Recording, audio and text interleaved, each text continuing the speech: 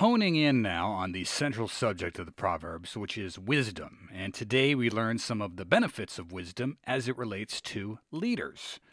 Proverbs chapter 8, 15, and 16 say, "By me kings reign and rulers decree what is just.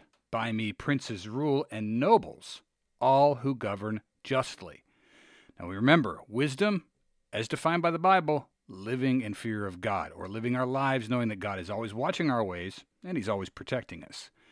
By wisdom, leaders are able to lead according to the Scripture. The best type of leader is the one who fears God because we know that they're going to be honest. The text says, "Rulers decree what is just or fair and honest."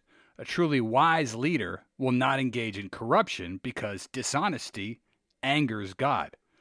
Unfortunately, it's almost impossible to have a leader that leads justly. Our leaders seem to get progressively more dishonest after the guy before them, which is why it's important to always pray for our leaders that they get the proper advice and counsel from God-fearing advisors so that they make just and righteous decisions that bring honor to God, rather than dishonest governing, which makes God angry and thereby making the people suffer. A good reminder for us to pray for our leaders to get wisdom so they can lead justly. Thanks for listening. Have a great day. Take care and God bless.